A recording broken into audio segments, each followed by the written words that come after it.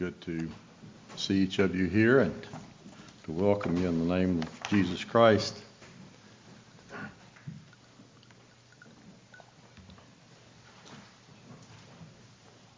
So what do you preach for council meeting?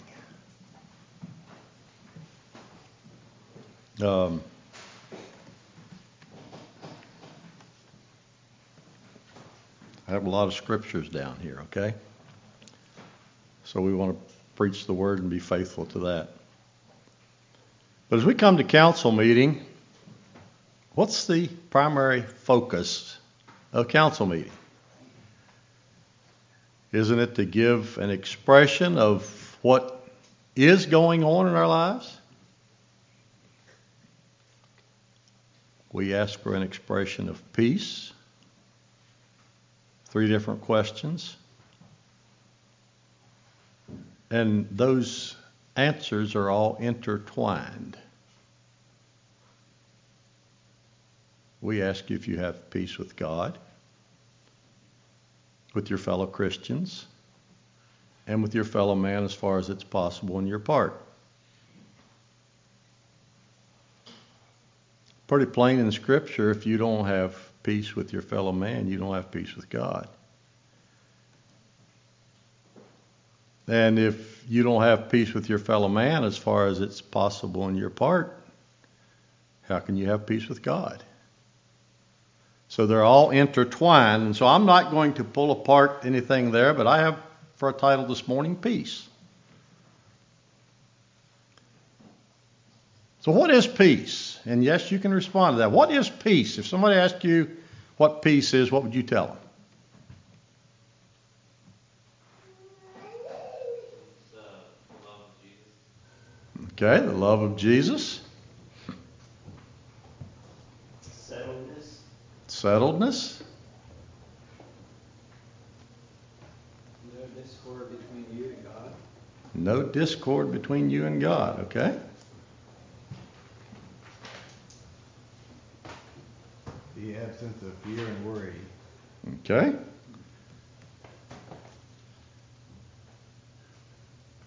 These are all good answers. So I went down. So let me see. Josiah, you're the one that.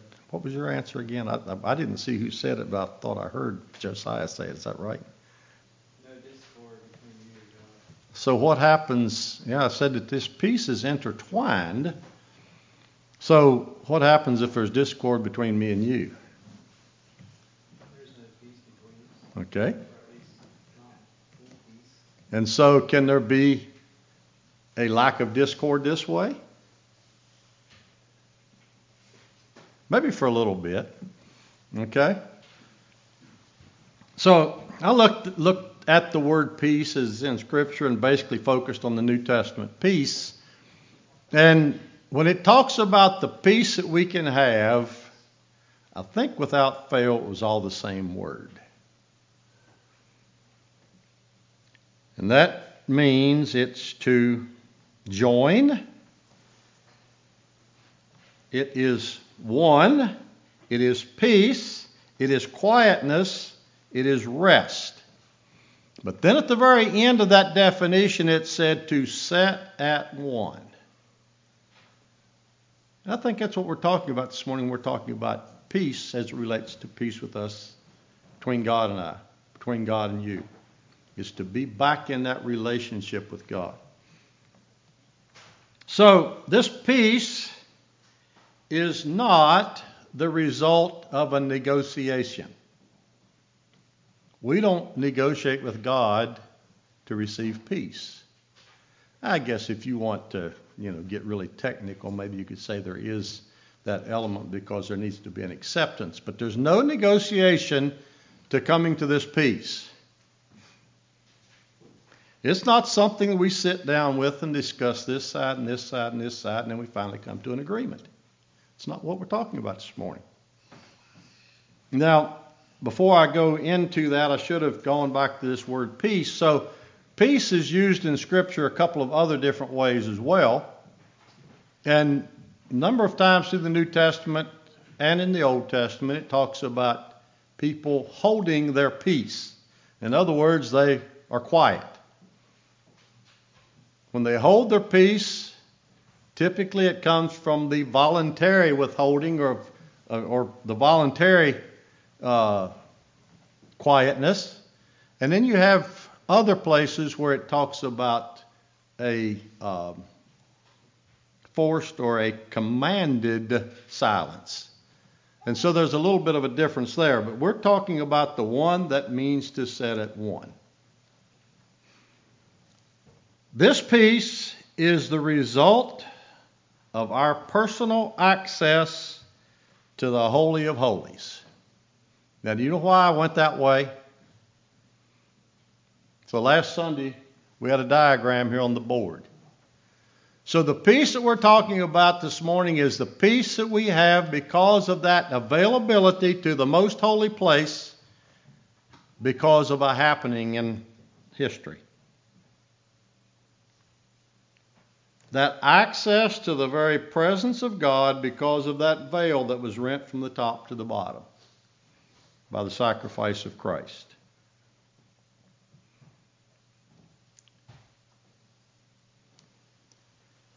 So, do you remember what he said about the holy place and the most holy place?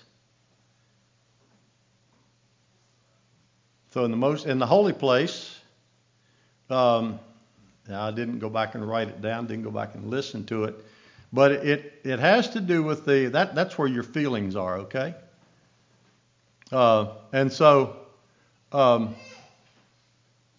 it's not something that we finally get to where we have a feeling or come to a position.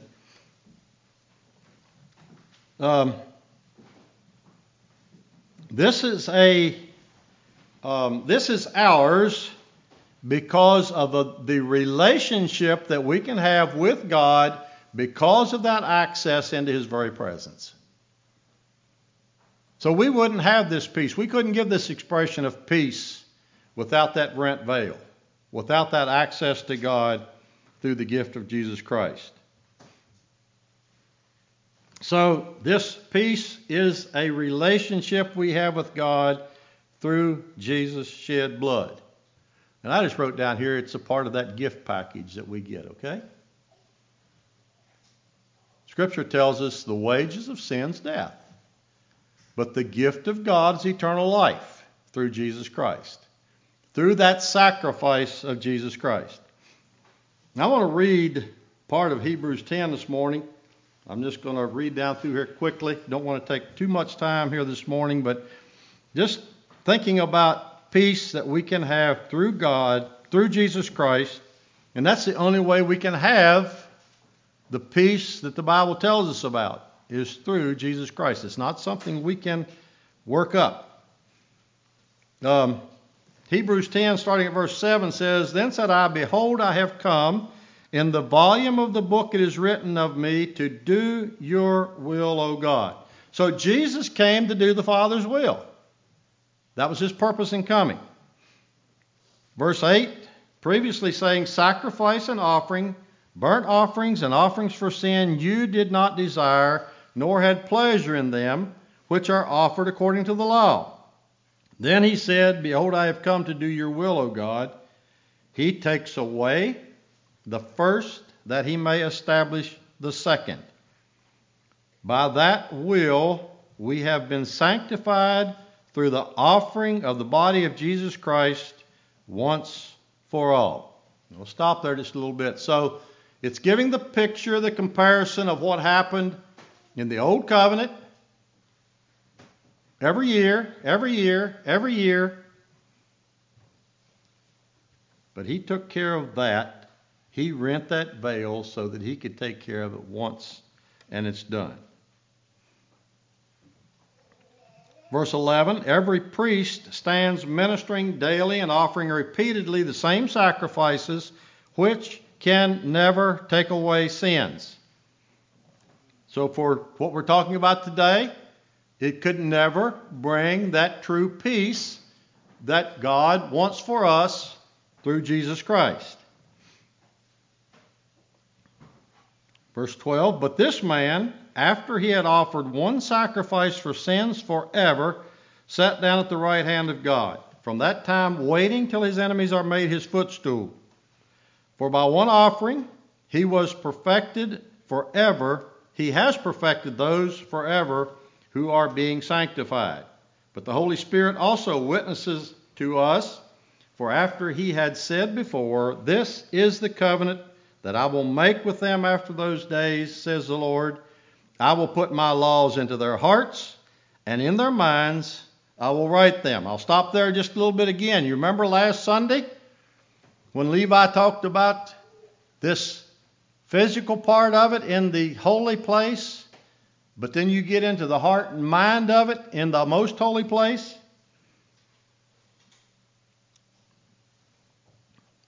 Now, where was I? Verse 17. Then he adds, their sins and their lawless deeds I will remember no more. Now where there is remission of these, there is no longer an offering for sin. Therefore, brethren, having boldness to enter the holiest by the blood of Jesus, by a new and living way which he consecrated for us through the veil, that is, through his flesh, and having a high priest over the house of God, let us draw near with a true heart and full assurance of faith, having our hearts sprinkled from an evil conscience and our bodies washed with pure water. Let us hold fast the confession of our hope without wavering, for he who promised is faithful. And let us consider one another in order to stir up love and good works. So this morning, this piece we're talking about is what we have available, what we can experience as we experience that washing of the blood of Christ. And then we have the opportunity to stir up other people. Now, usually when you talk about stirring up somebody, it doesn't have a very good picture. This is a good picture. We're to stir up to love and to good works. Stir up love in our brother and to encourage them in living out the experience that God has brought into their lives. I have two things here I want to look at. Where is it from? And it's pretty obvious. I've already gone to that. But you go through the scriptures, that the letters that Paul sent to the churches, I think every one of them, he starts out with grace and peace. But he doesn't say just grace and peace. He says where it's from. So you have in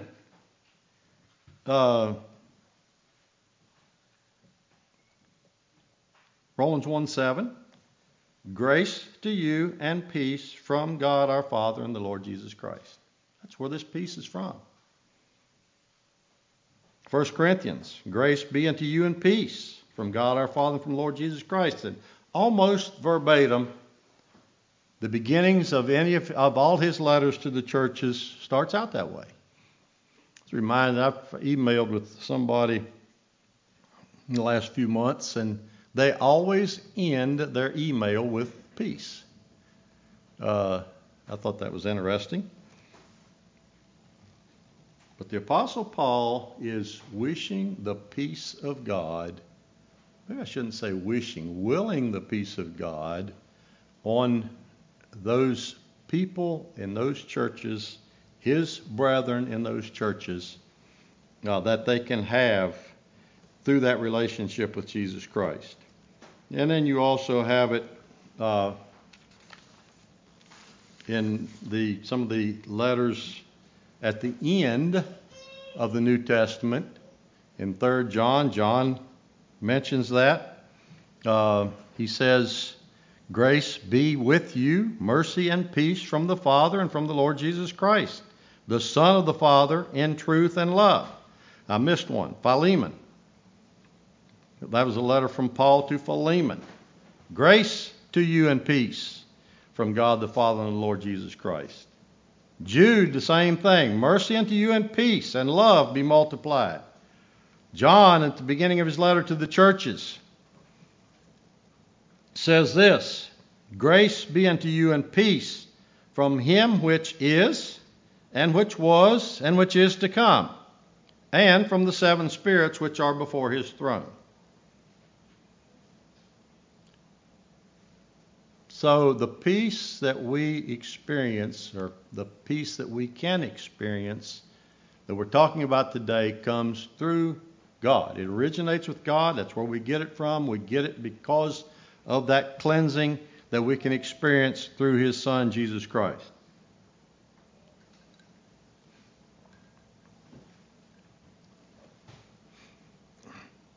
So how do we get it? Now, I'm not going to say this is 1, 2, 3 steps. I mean, you could go through. There needs to be a belief in Jesus Christ. There needs to be a confession. There needs to be an acceptance of and all this. That's the part that we play to receive that gift. It needs to be an acceptance on our part. Romans 15:13 says, "Now the God of hope fill you with all joy and peace in believing, that ye may abound in hope through the power of the Holy Ghost." So we get it as the Holy Ghost comes into our lives and brings us that peace.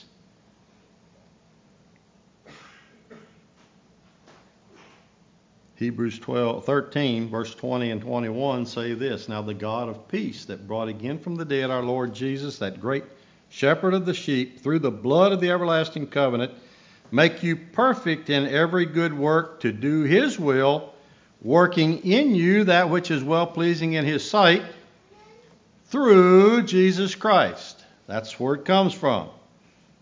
"To whom be glory forever and ever. Amen."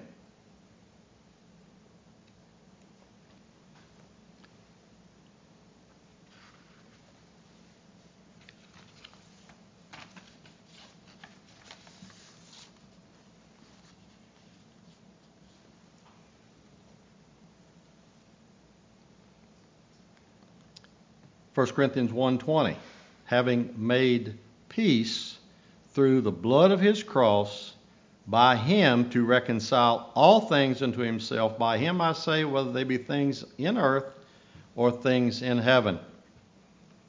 And then Colossians 3:15 says, "Let the peace of God rule in your heart, to the which ye also are called in one body, and be ye thankful." So my mind went to a couple of songs as I went down through this. So one song, the first song that came to my mind was "Peace, Perfect Peace." And that's in a question. Peace, perfect peace in this dark world of sin? And what does the songwriter say? "The blood of Jesus whispers peace within." It's the only way we can have this peace. Peace, perfect peace, by thronging duties pressed, to do the will of Jesus. This, the songwriter says, rest. Change that word. This is peace. Peace, perfect peace, death shadowing us and ours.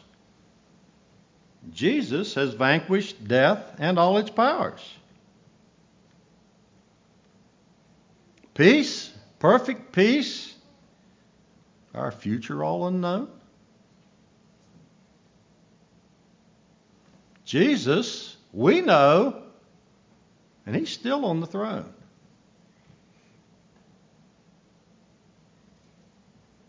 And then the last verse, "It is enough. Earth's struggles soon shall cease, and Jesus call us to heaven's perfect peace."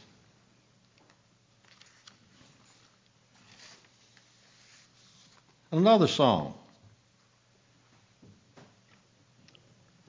"Prince of Peace, control my will, bid this struggling heart be still. Bid my fears and doubting cease, hush my spirit into peace." So that is a request for this peace that only comes through Jesus Christ. So how is this peace made possible? Verse 2 says this: Thou hast bought me with thy blood, open wide the gate to God. Peace I ask, but peace must be how? Lord, in being one with thee. Remember that definition? Said it one again. The only way we can be one with God is through the blood of Jesus Christ. And we have the conditions for this peace. May thy will, not mine, be done. May thy will and mine be one. There's that oneness again. Chase these doubtings from my heart, now thy perfect peace impart. As we yield ourselves to God, then we can experience that peace that comes from Him.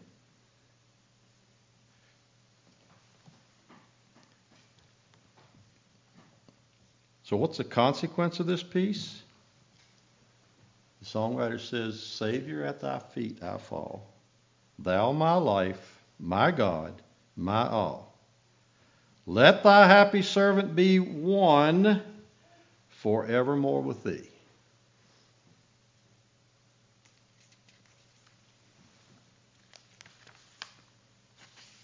Now that songwriter had a couple of verses in that poem that were not in the music. And I thought it was interesting, and I was going to go and look up a couple of words that they used because this songwriter uses words that I don't use. But this is some of the phrases that were omitted from this song when it came from the poem to a hymn. Thou who stilled the raging deep, placidly to childlike sleep, raise my heart to things above, modulate my soul to love. So I have in my mind about what maybe modulate might mean. Somebody want to help me out with that one? I didn't look it up, and I was going to. What does it mean to modulate something? Adjust, okay. So we can't do it unless we have that controlling part of God to love. Next one, King of Salem, strong to save, no ecstasy joy I crave, no ecstatic joy I crave, let thy Spirit's soothing calm glide into my soul like balm. Jesus came to offer that peace that God wants you and I to have.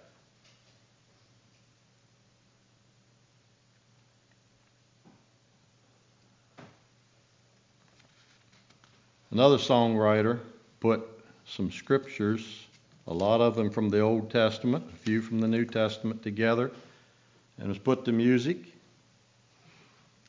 Isaiah 26 verse 3, Thou wilt keep him in perfect peace, whose mind is stayed on thee.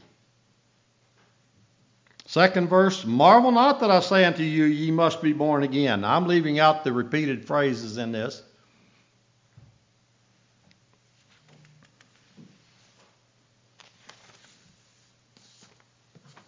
Next verse from Isaiah 1:18. Though your sins as scarlet be, they shall be as white as snow. And the verse from Isaiah says, though your sins be as scarlet, they shall be as white as snow. Though they be red like crimson, they shall be as wool. The next verse, taken from John 8:36, if the Son therefore shall make you free, you shall be free indeed. If the Son gives you peace, then you've got peace. And that's the only way you have peace. And then the last verse of that song, they that wait upon the Lord, they shall renew their strength. And it comes from Isaiah 40. This morning, you want peace.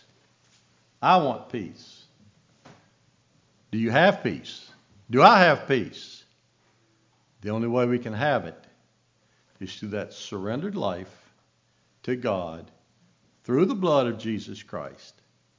And then we can experience peace with God, and it's only then that we can experience peace on this level.